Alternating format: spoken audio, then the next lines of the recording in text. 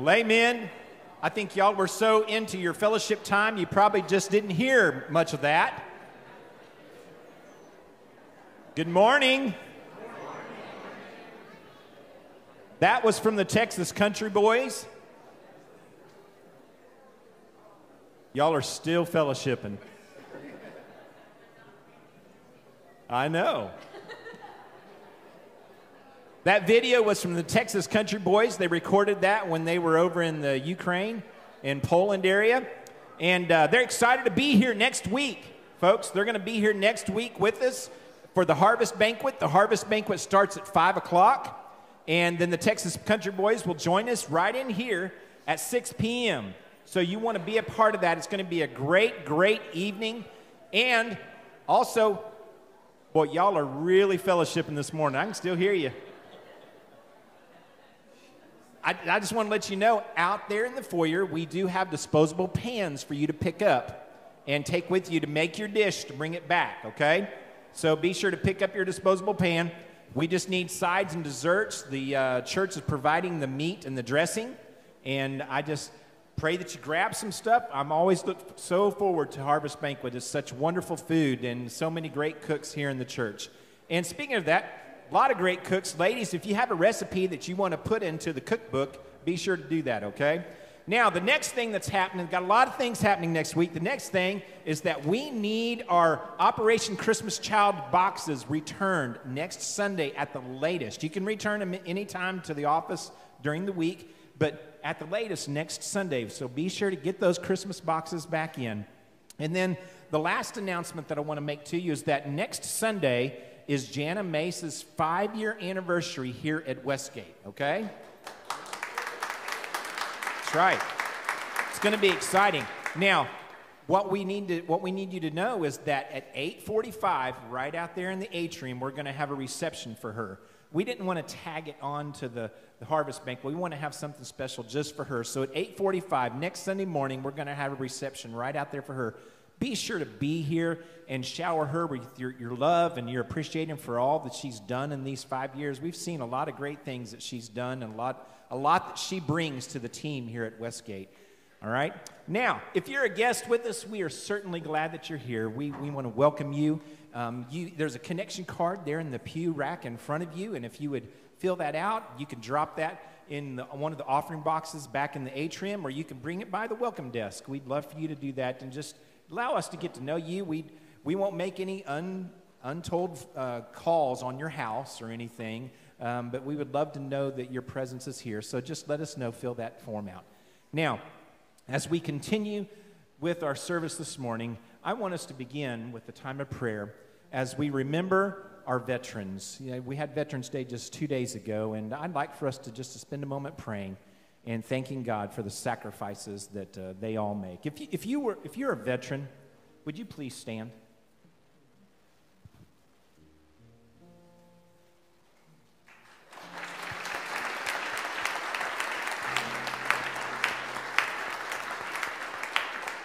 Thank you. We want to pray for you right now, okay? You may be seated. You don't have to keep standing.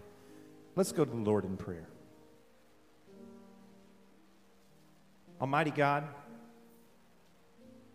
we give you thanks today for our nation's veterans. We honor them for their faithful service in defending and preserving our freedom.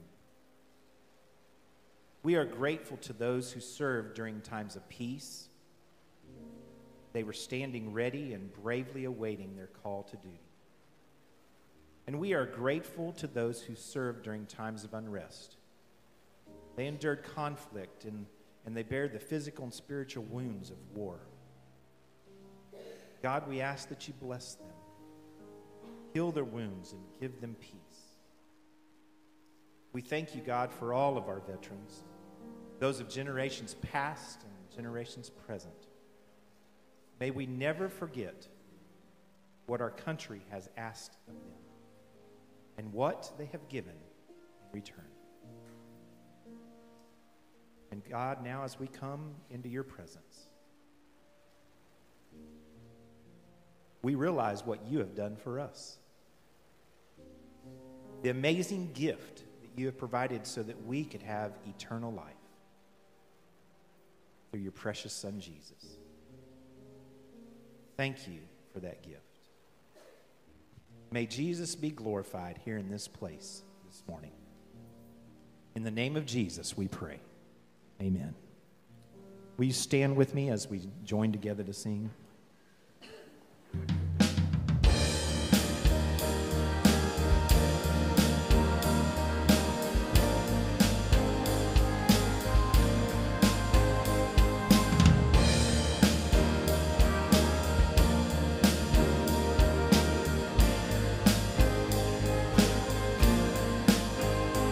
I stand amazed in the presence of Jesus, the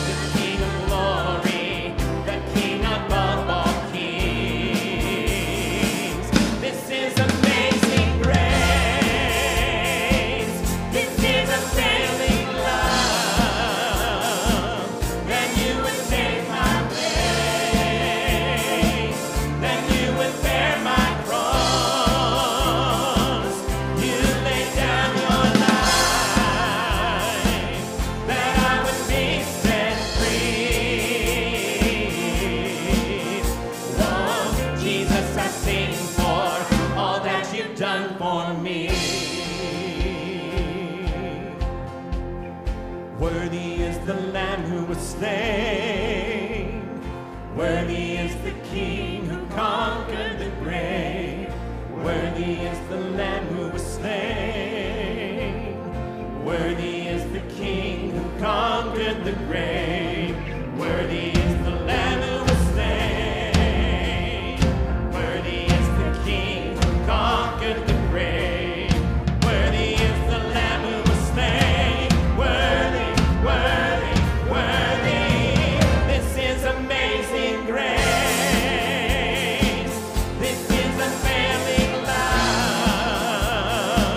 That you would take my place. That you would bear my cross. You laid down your life. That I would be set free. Oh, Jesus, I sing for all that you've done for me.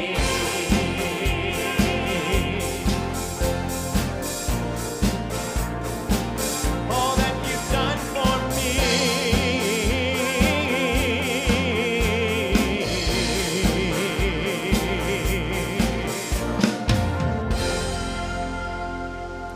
Amen. You may be seated. In Jeremiah chapter 31, verse 3, it says, I have loved you with an everlasting love. God's love is greater than all of our sin. Let's sing about his love this morning. The love of God is greater far than tongue or pen can ever tell. It goes beyond the highest star and reaches to the lowest hell. The guilty pair bowed down with care. God gave his Son to win his erring child. He reconciled and pardoned from his sin. Oh, love of God, how rich and pure, how measureless and strong, it shall forevermore endure. The saints and angels' song. Could we with ink the ocean fill, and were the skies of parchment made, were every stalk on earth a quill, and every man a scribe by trade, to write the love of God above, would drain the ocean dry, nor could the scroll contain the whole, though stretched from sky to sky. Oh, love of God, how rich and pure, how measureless and strong, it shall forevermore endure. The saints and angels. Sing that again with just your voices. Oh, love of God, how rich and pure, how measureless and strong, it shall forevermore endure. The saints and angels' song.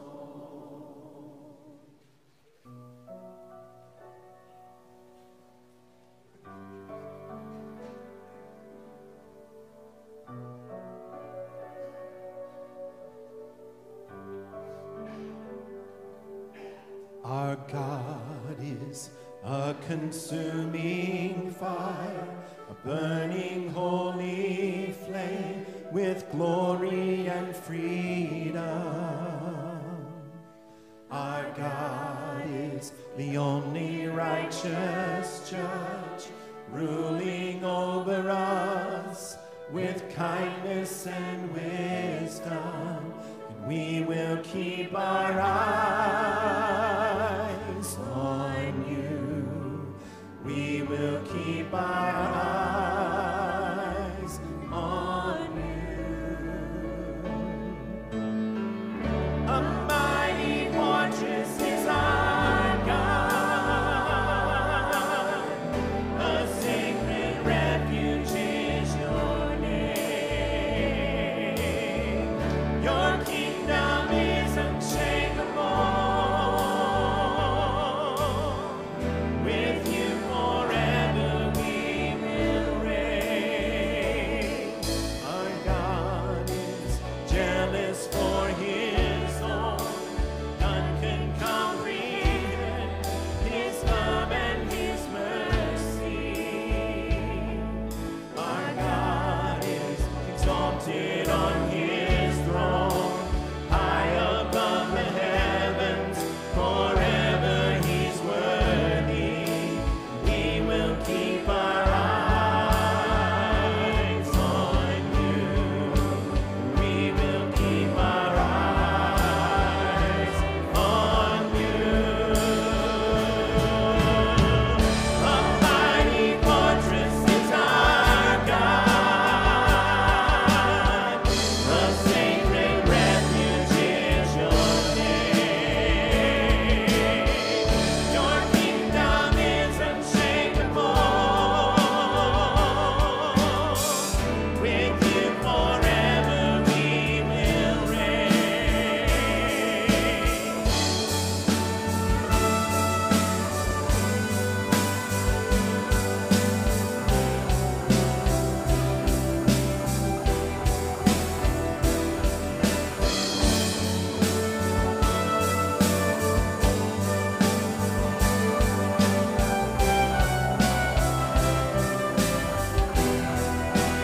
We will keep our eyes on you.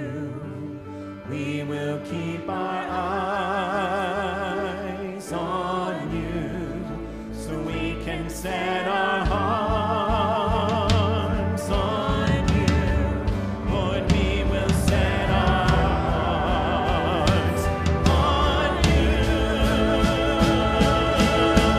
A mighty fortress is our God. A sacred refuge is your name. Your kingdom is unshakable. With you forever we will reign.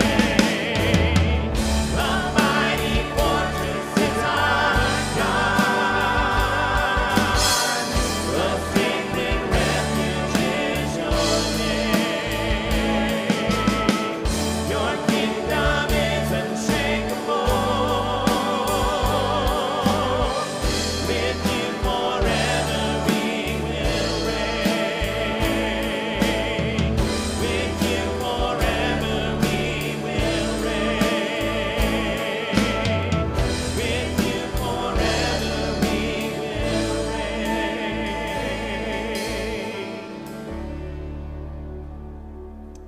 Amen. Let's all stand together for the reading of God's word from Psalm 31. It says this: Lord, I seek refuge in you. Let me never be disgraced. Save me by your righteousness. Listen closely to me. Rescue me quickly. Be a rock of refuge for me, a mountain fortress to save me. For you are my rock and my fortress.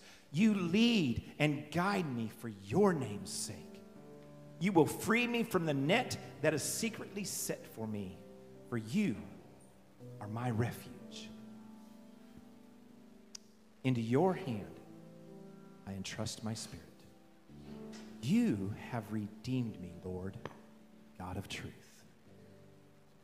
Jesus has won.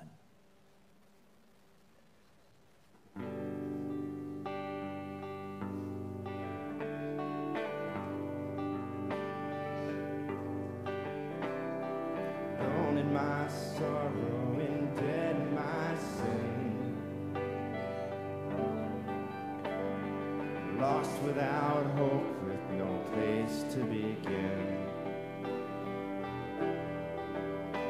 Your love made a way to let mercy come in. When death was arrested, my life began. Ash was redeemed, only beauty remained. My orphan heart was given a name. My mourning grew quiet, my feet rose to dance. When death was arrested, my life began. Oh, your grace so free washes over me. You have made me new, now life begins with you. Released from my chains, I'm a prisoner no more. My shame was a ransom we faithfully bore. He canceled my debt and he called me his friend. When death was arrested and my life began. For your grace so free washes over me.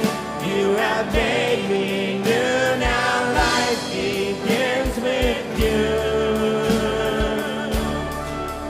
It's your endless love washing down on us. You have made us new, now life begins with you.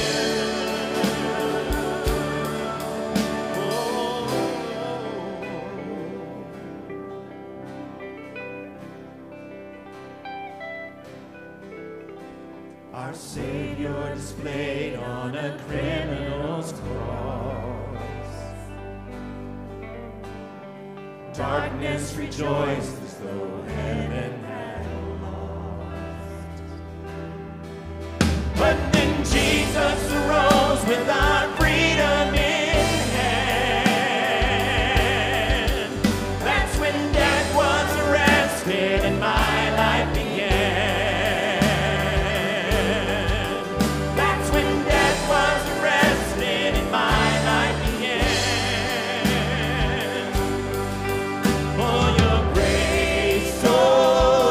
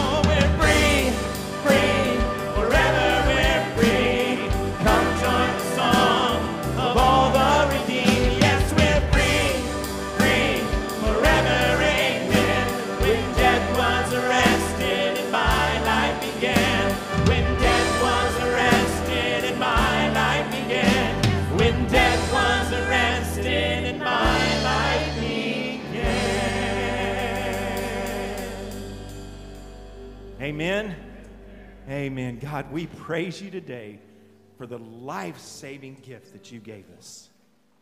May you be glorified in this place. May our lives, as we live them out each day, bring honor and glory to your name. We ask it in the name of Jesus, and the people of God said together, amen. You may be seated.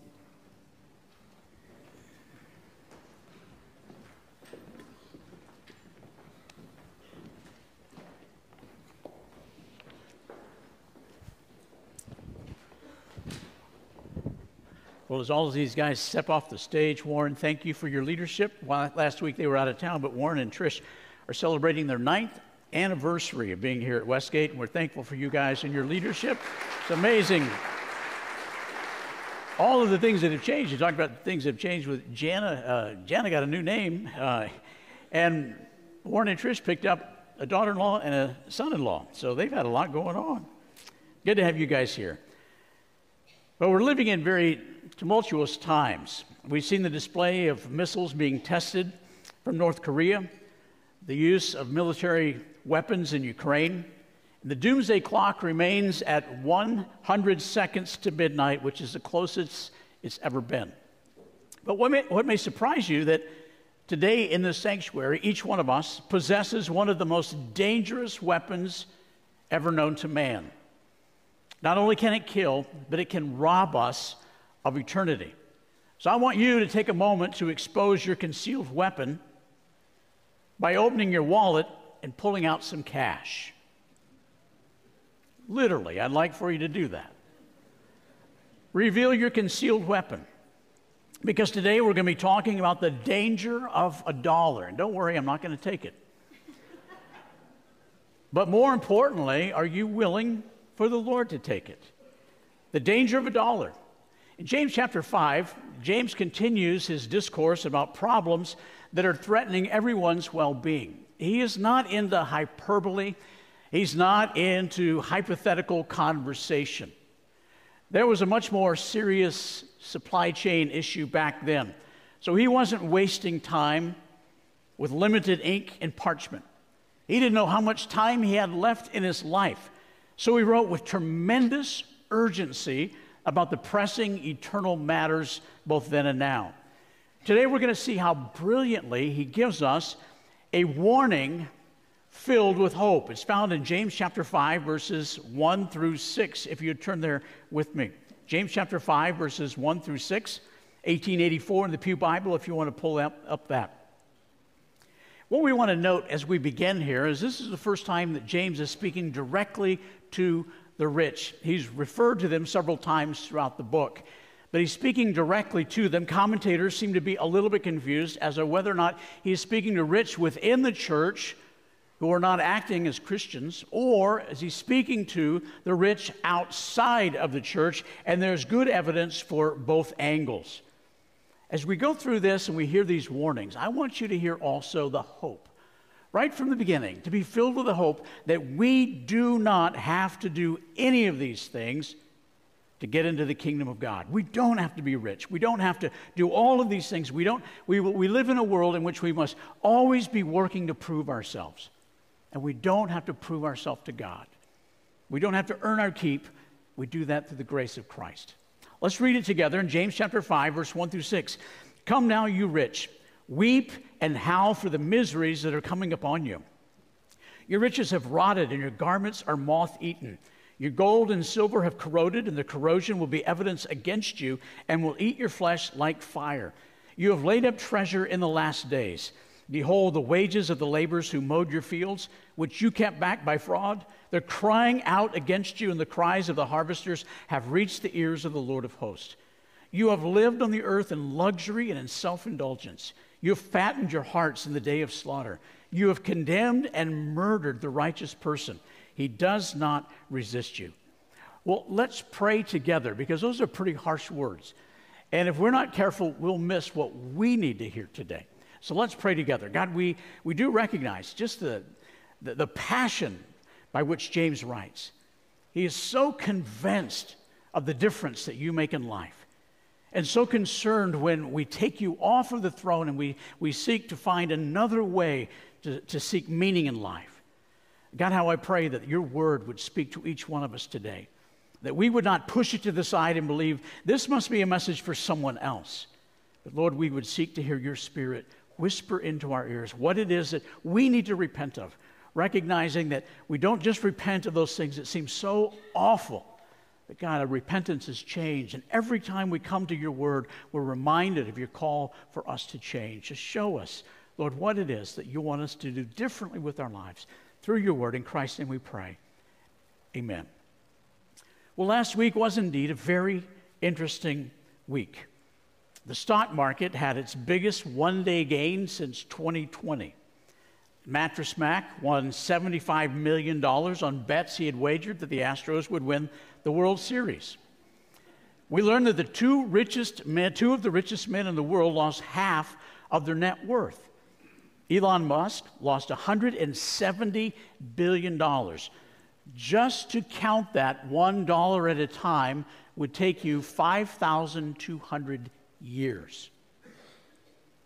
We also know that Mark Zuckerberg lost half of his income, but it would only take you about 1,000 years to count how much money he had lost.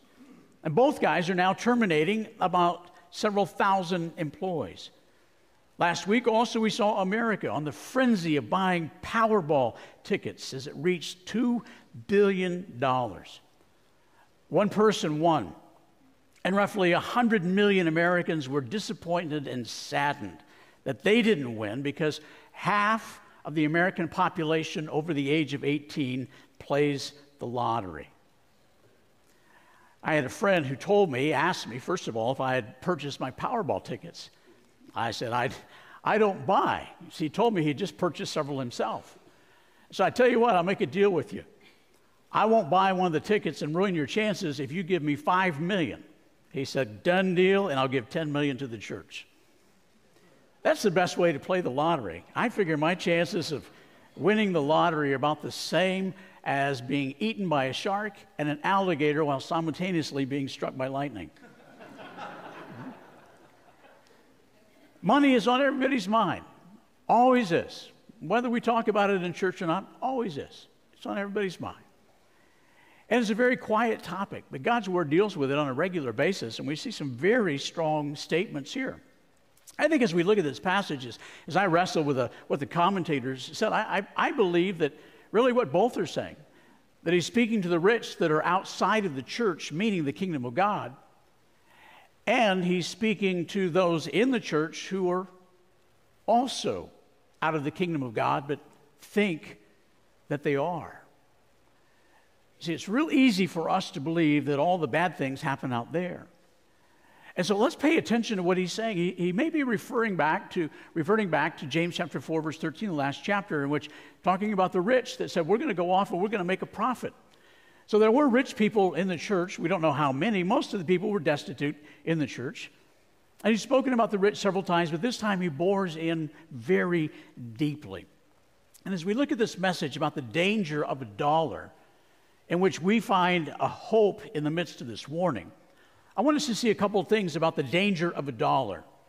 First of all, it doesn't last. James tells us that money doesn't last, wealth doesn't last, riches don't last.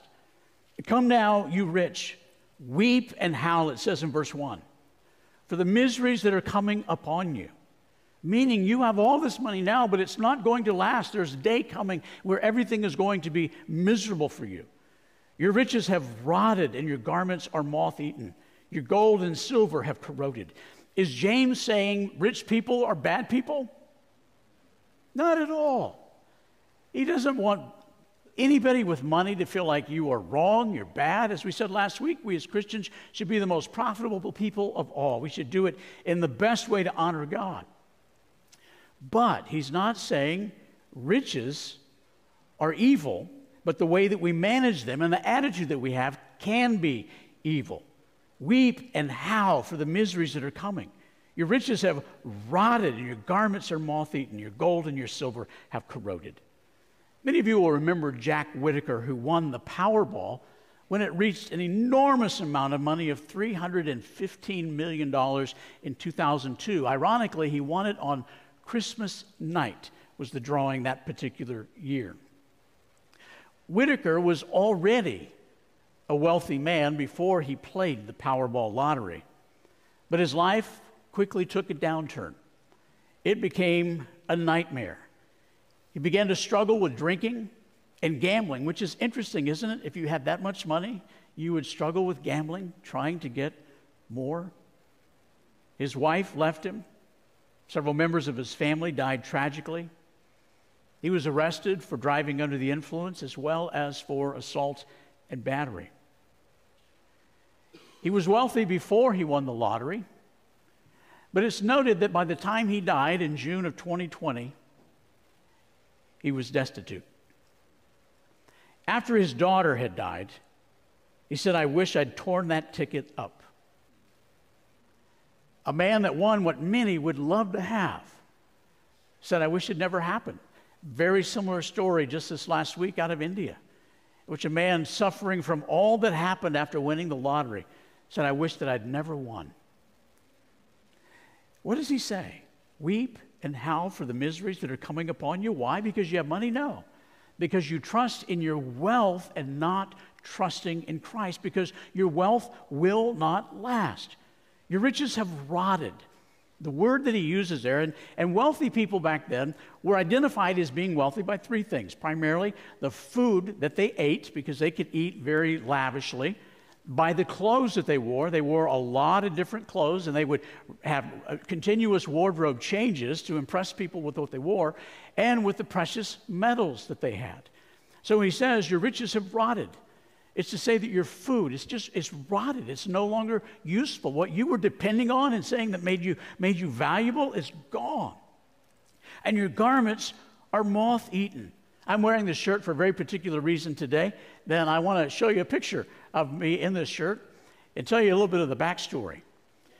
Now, gotta love what a tennis ball will do up your sleeve, right? Thought you'd like that. I came home last month after making some hospital rounds at night, and I was taking off my shirt, and I realized, and you really can't see it very well, I'm wearing it now, but the moth have just completely eaten out the underneath. And why moths eat at the armpits, that tells you something there too. But I was walking around all day in this shirt, and it wasn't until I got home and realized that the shirt that I had not worn in a while had completely been ravaged by moths. And we think, that would never happen at our house. We have such a clean house. Believe me, my wife keeps our house spotless. And these moths that you don't see, we see mosquitoes flying around more often. You don't see the moths flying around, but there they are, quietly, silently, working away in your closet, taking away your riches. And that's what James is talking about here. Just like that, your riches can be gone. These rich people that would have all these different changes of clothes, and they put on these clothes that think they're going to impress people, and all of a sudden they see that they're all eaten out under the armpit or the collar or wherever it might be. Your gold and your silver have corroded. And all of a sudden people say, wait a second, gold and silver, they don't corrode. But the way it's written in the original language is to say it's already corroded. And what James is saying is he's referencing the next era of life, the reality of heaven, that it won't be valuable there. All the money that you had here, it won't be valuable anymore. So it doesn't serve you any purpose. This last week, I wrote down a phrase that I think is memorable as you think about this particular passage. And somebody's probably said it better than this, but the only things we'll hold in death are the things we trusted to God. The only things that we will hold in our hands when death overtakes us are the things that we trusted to God. So we see that James says, dollar danger, it doesn't last. It's only for a season. The second thing is to see that it can corrode your soul. Look at verse 3. Your gold and silver have corroded, and their corrosion will be evidence against you. James is taking us to a courtroom now. And he's saying when we stand before God, and if we've trusted in our wealth, and we're going to see what wealth can do to you, if we've trusted in our wealth rather than trusting into God, that our wealth will stand as evidence against us in the judgment and will eat your flesh like fire. What is he saying? Is that dangerous to be rich? No. But if we trust in our riches and don't trust in Christ, we will stand before holy God and find that we are on the outside looking in. He begins to explain what money can do to us. This is so important for us to hear. You have laid up treasure in the last days. We're living in the last days. The last days in Scripture is identified as that time between Jesus' first coming and his second coming. Every day that we live, we're one day closer to Christ's return or to our death. The grains of sand, they're slipping through. These are the last days, and they slip by very quickly. And he's saying, you're storing up your treasures for this time rather than for that time. And we remember, this is the brother of Jesus, and he remembers the Sermon on the Mount. Don't lay up for yourself treasures where? On earth, but treasures in heaven. He says, you're laying up treasures right here up on earth. The only time you'll benefit from them is right here. Behold, and this is where it really gets kind of dicey. He says, behold, the wages of the laborers who mowed your fields, which you kept back by fraud. They're crying out against you, and the cries of the harvesters have reached the ears of the Lord of hosts. We begin to see the arrogance creeping in to those with money, where they trust in money. See, what would happen is the rich, because they were so powerful, people were dependent upon them for jobs. And so the day laborers would come to them and they would work. But then the employer would begin to say, well, you drank more water than you should have, so I'm going to charge you for that. You took a little bit longer break than you should have earlier this morning. And I noted that you weren't working quite as hard as everyone else. So I'm not going to pay you today. Come back tomorrow. The book of Deuteronomy tells us that the workers were supposed to be paid on a daily basis. And we can't really comprehend that as much in our society today. But they had to be paid daily because they depended upon that. They lived from day to day. That's why when Jesus would give us the model prayer, give us this day our daily bread, we don't comprehend that because we have bread in the pantry. We have bread at the grocery store. We can get whatever we needed. But they would day to day buy what they needed for the moment. And here were these rich in their arrogance saying, I'm better than you. I will do whatever I want to you, and withhold their earnings. You go back to Ezekiel chapter 16, if you recall reading that a couple of weeks ago in the Bible reading plan. What were the sin of Sodom in Ezekiel chapter 16? Of arrogance, being overfed, and unconcerned about the needy and the poor. See, if we get absorbed in our wealth, we become arrogant, believing that we're better than other people and will take advantage of them. It doesn't happen to everybody, but when you trust in your wealth, it is a slope that you move towards. And then you see this next thing that happens is just the abuse of it. Listen to the people crying out. The wages are crying out. And the cries of the harvesters have reached the ear of the Lord of hosts. And this is where I want us to see a little bit. Are you still with me? Here's where you see a little bit of that hope filling in there. Because James does a masterful job of giving this harsh warning, but filling us with hope at the same time. Because he's speaking to people that have been cheated out of their wages. Here they are coming into church. They haven't been paid all week. And there are the rich in their royal robes and lavish meals, parading around, holding their wages. And here he says, those cries have reached the Lord of hosts. Who's the Lord of hosts? We don't want to overlook some of these words. That is the same phrase, the same name that David used when he stood before Goliath. He said, you come with your spear and all of your arsenal, but I come in the name of the Lord of hosts, the Lord over all the armies of heaven. That's who hears the cry of the destitute. Don't give up. Don't believe that you have to go down a different path. God hears what you have to say. He's speaking to the brothers in Christ, the sisters in Christ, to say, we have the Lord of hosts as our advocate. Greed seeping in, believing.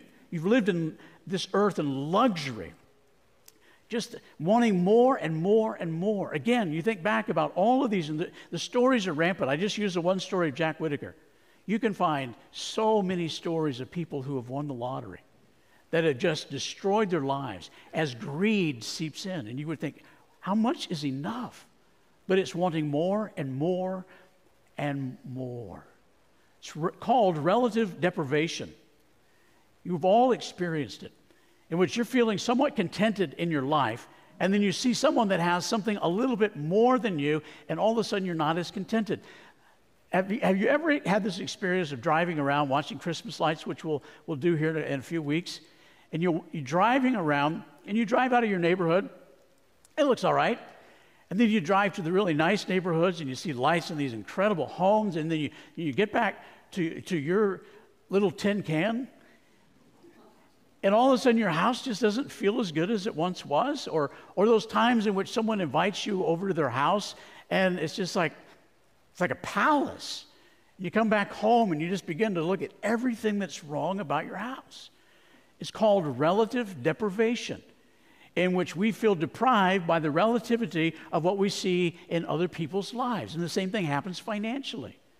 You can be doing very well until you come across someone and you find out that they make a whole lot more than you do. And all of a sudden it feels like you are deprived.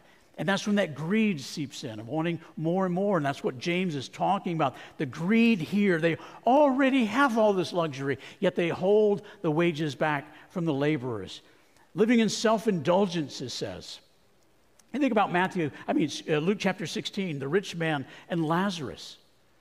What a story that Jesus told. Interesting. It's oftentimes identified as a parable, but some people believe that it could actually be a story that Jesus was relating to, something that actually did happen. This rich man has everything that he could want.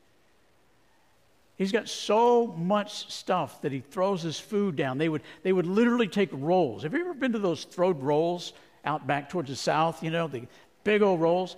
Well, they would use like throwed rolls for napkins. And so they would wipe their hand on the bread and they would throw it on the ground. And here's Lazarus, who is this poor man. He's so poor and emaciated that he can't even get up to take care of himself. And the dogs have more sympathy than the rich man, because the dogs are actually licking the wounds, and that will actually facilitate healing.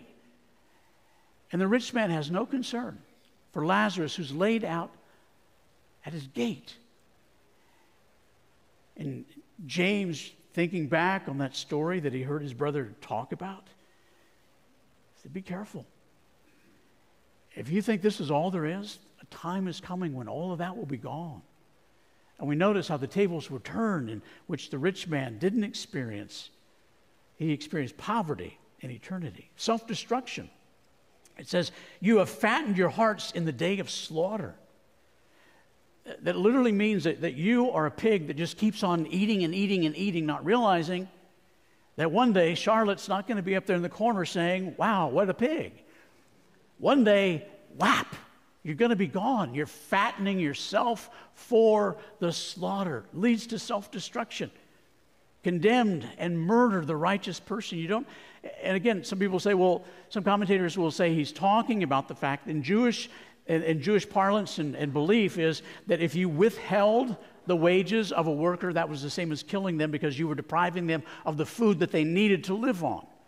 That's one way of interpreting it, but also we see, as we turn back to 1 Kings chapter 21, we think about Ahab and Jezebel, in which they wanted what Naboth had, and what they do, they go and they have him killed so they can acquire what he had. Same principle here. That is the danger of money. It doesn't mean it will, it can corrode your soul. We talked that James was a contemporary of Paul. They knew each other. They had mutual admiration for each other, worked together. They were colleagues.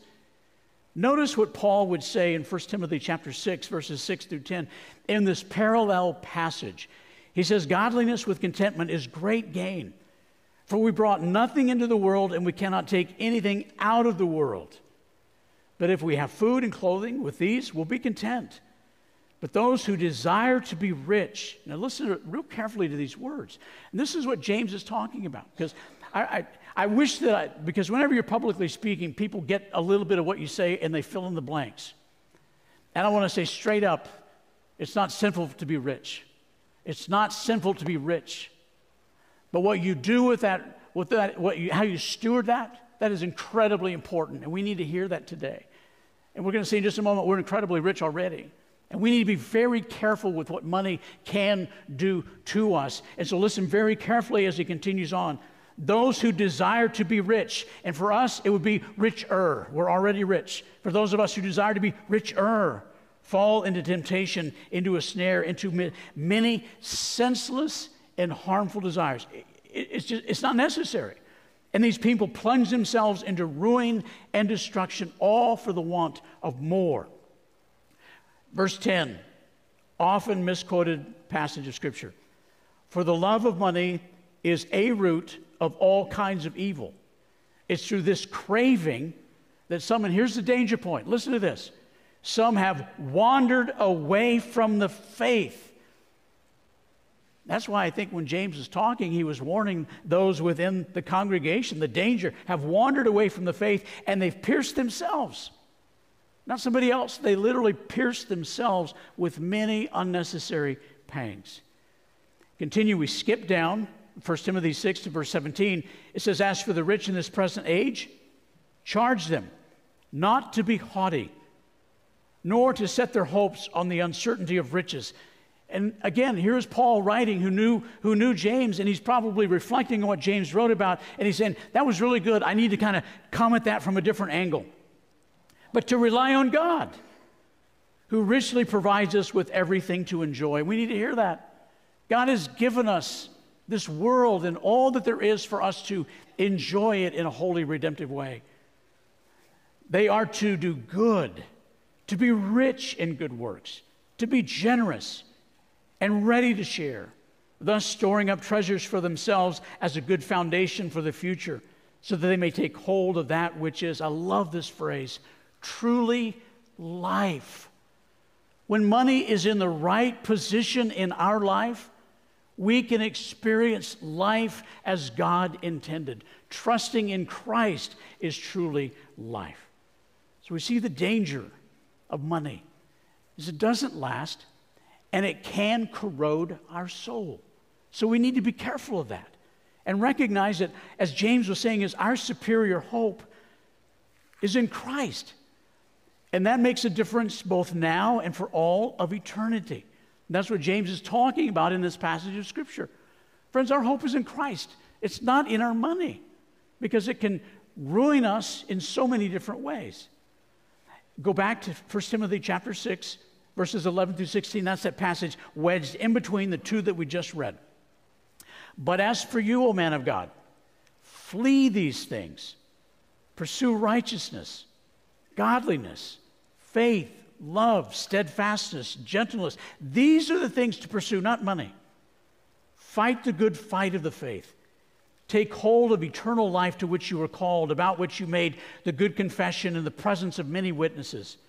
I charge you in the presence of God, who gives life to all things, and of Christ Jesus, who in his testimony before Pontius Pilate made the good confession, to keep the commandment unstained and free from reproach until the appearing of our Lord Jesus Christ, which he will display at the proper time. He who is blessed and only sovereign, the King of kings, the Lord of lords, who alone has immortality, who dwells in inapproachable light, whom no one has ever seen or can see. To him be honor and eternal dominion. Amen. Our superior hope is in Christ. I was able to sit into a seminar this week with Michael Reeves, brilliant theologian, and I left feeling so inadequate and so dumb. But I loved what he had to say, talking about justified. And as he was talking about that, as we talk about our hope here, if you just give me just a minute to net this out, our hope in Christ is superior. And it makes a difference now, right now, today, and in all of eternity. And he was saying that we oftentimes refer to justified as just if I had never sinned. And we move into the idea that all we've really gained from this relationship with Christ is forgiveness of sins. And we will all recognize I need to be forgiven. Some would say other people need to be forgiven more, but yeah, we all need to be forgiven. But we've gained much more than that. We have not just been forgiven. We have been placed into the very righteousness of God. God has given us his righteousness, so we now have the righteousness of Christ. Think of it this way. If you were a prisoner on death row and all of a sudden someone came by, the warden was some powerful person and said, here's the king, you're forgiven, you can go free, and you would run off in your freedom, not giving any thought to anything, you're just thankful that you're free and you're not going to die. But then what if the king said, not only are you free, I want you to be my son to come live with me. All that I have is yours. And that's what we've gained in the righteousness of God.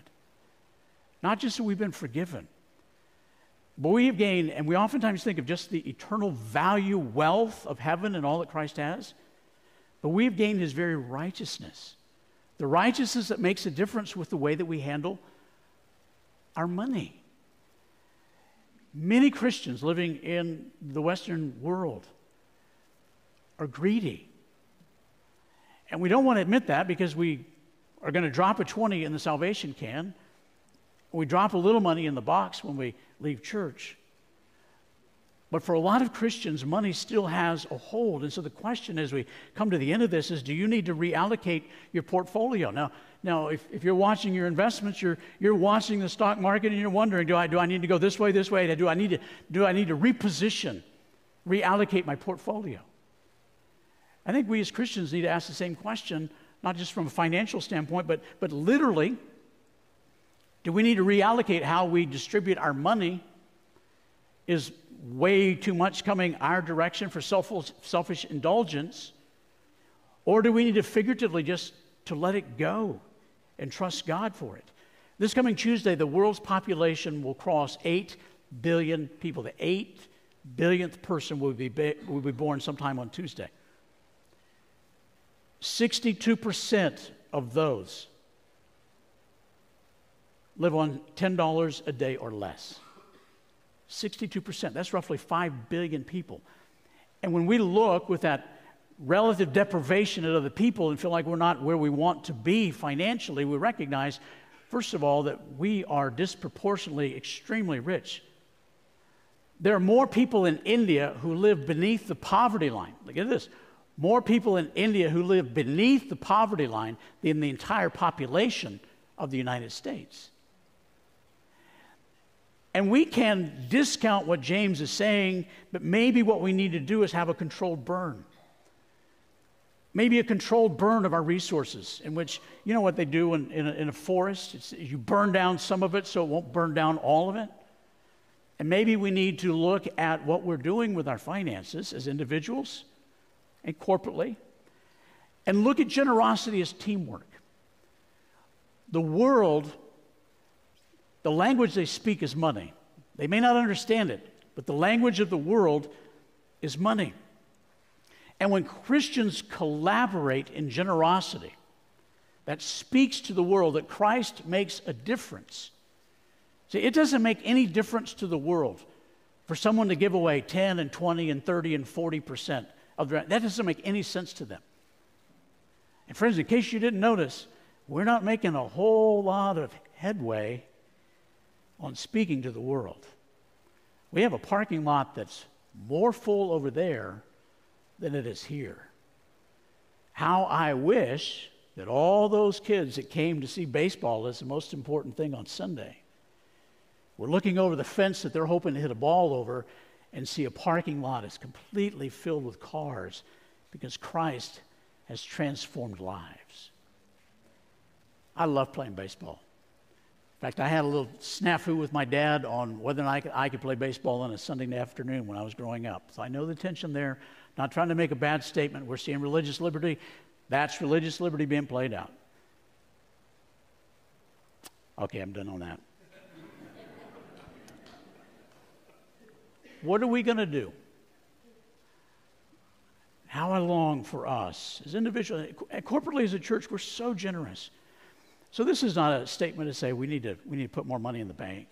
It's just a statement to say, are we where we need to be individually?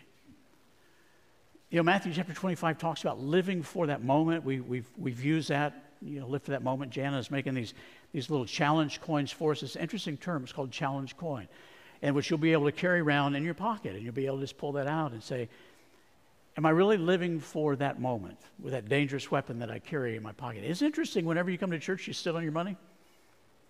You ever thought about that? Sometimes we protect our money as the most valuable asset. And so anyway, I just need to close it up. God wants us to understand and comprehend that trusting Him is the most important thing of all. And some of you here maybe have never trusted Christ. Maybe you still are in the process of trusting your money more than anything else. But God loves you, and He's created you to have a relationship with Him. And that's worth more than anything money will ever buy. And our sinfulness, our sin separates us from having a relationship with God. And unless something changes, that will be our eternal lot. But thankfully, Jesus Christ can make us right with God. Not only does He make us right, but He gives us everything that is His. All we have to do is humbly repent of our sins and humbly trust in Him as our Lord and Savior. If you've never done that, would you join me in this prayer and receive Christ as your Lord and Savior? Lord, as we come to the conclusion of this message, time of worship, I pray that your word would continue to resonate in each one of our hearts. Lord, even as we leave this place today, might we sense a change in our lives, especially for those that have never committed their life to you as Lord and Savior. I pray that today would be the day that they voice a prayer similar to this, in which they recognize that a prayer like this simply puts them into the beginning point of a relationship with you and starts them on the journey of following after you the rest of their life. Might they say something like this: Lord Jesus, I recognize that I am a sinner in desperate need of your forgiveness. Please forgive me of all my sins and become the Lord and Savior of my life. I surrender to you all that I am and all that I have, and I will follow hard after you the remaining days of my one and only life. Lord, you tell us in your word that your word doesn't return void. It accomplishes what you desire. I recognize the fallibility of my voice, my thoughts, my ideas, so I pray that you would correct anything that I have said that has been interpreted the wrong way.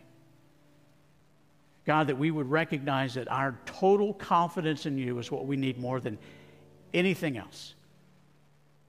That we can make as much money as is humanly possible for your honor and glory, and there is nothing wrong with that. God, thank you for those of you blessed the capacity to do that.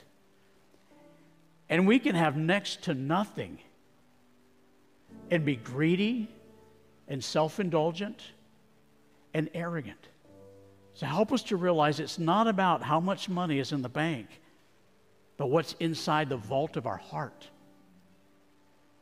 So that no matter how much we make or how little we make, that we would truly surrender it all to you. Lord, thank you for allowing me to pastor a church in which I have seen the greatest generosity of my entire life. What a privilege to see that more generosity has come from this body of believers than anything I have ever seen in all of my life in all the churches that I have been affiliated with. Thank you for that DNA.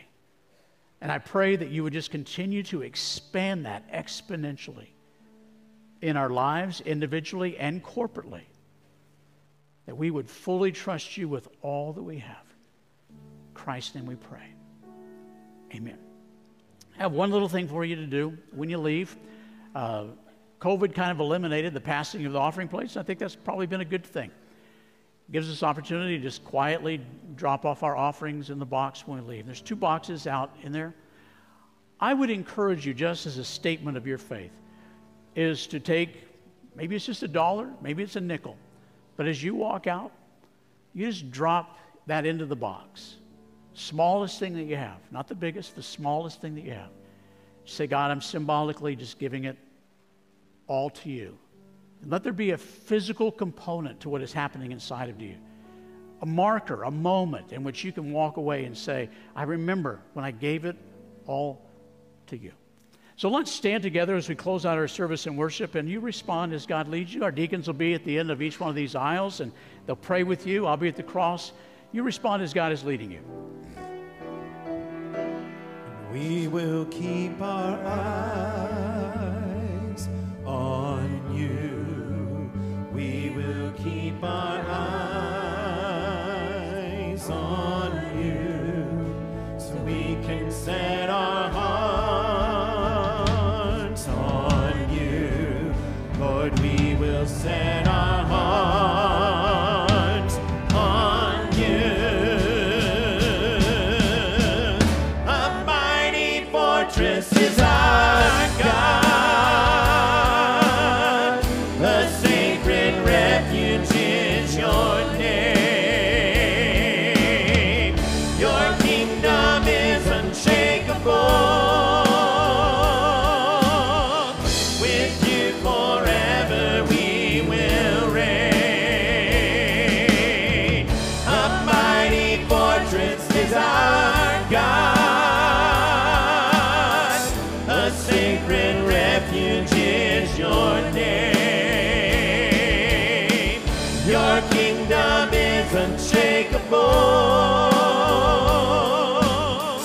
With you forever we will reign.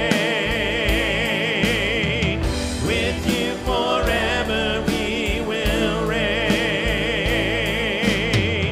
With you forever we will reign.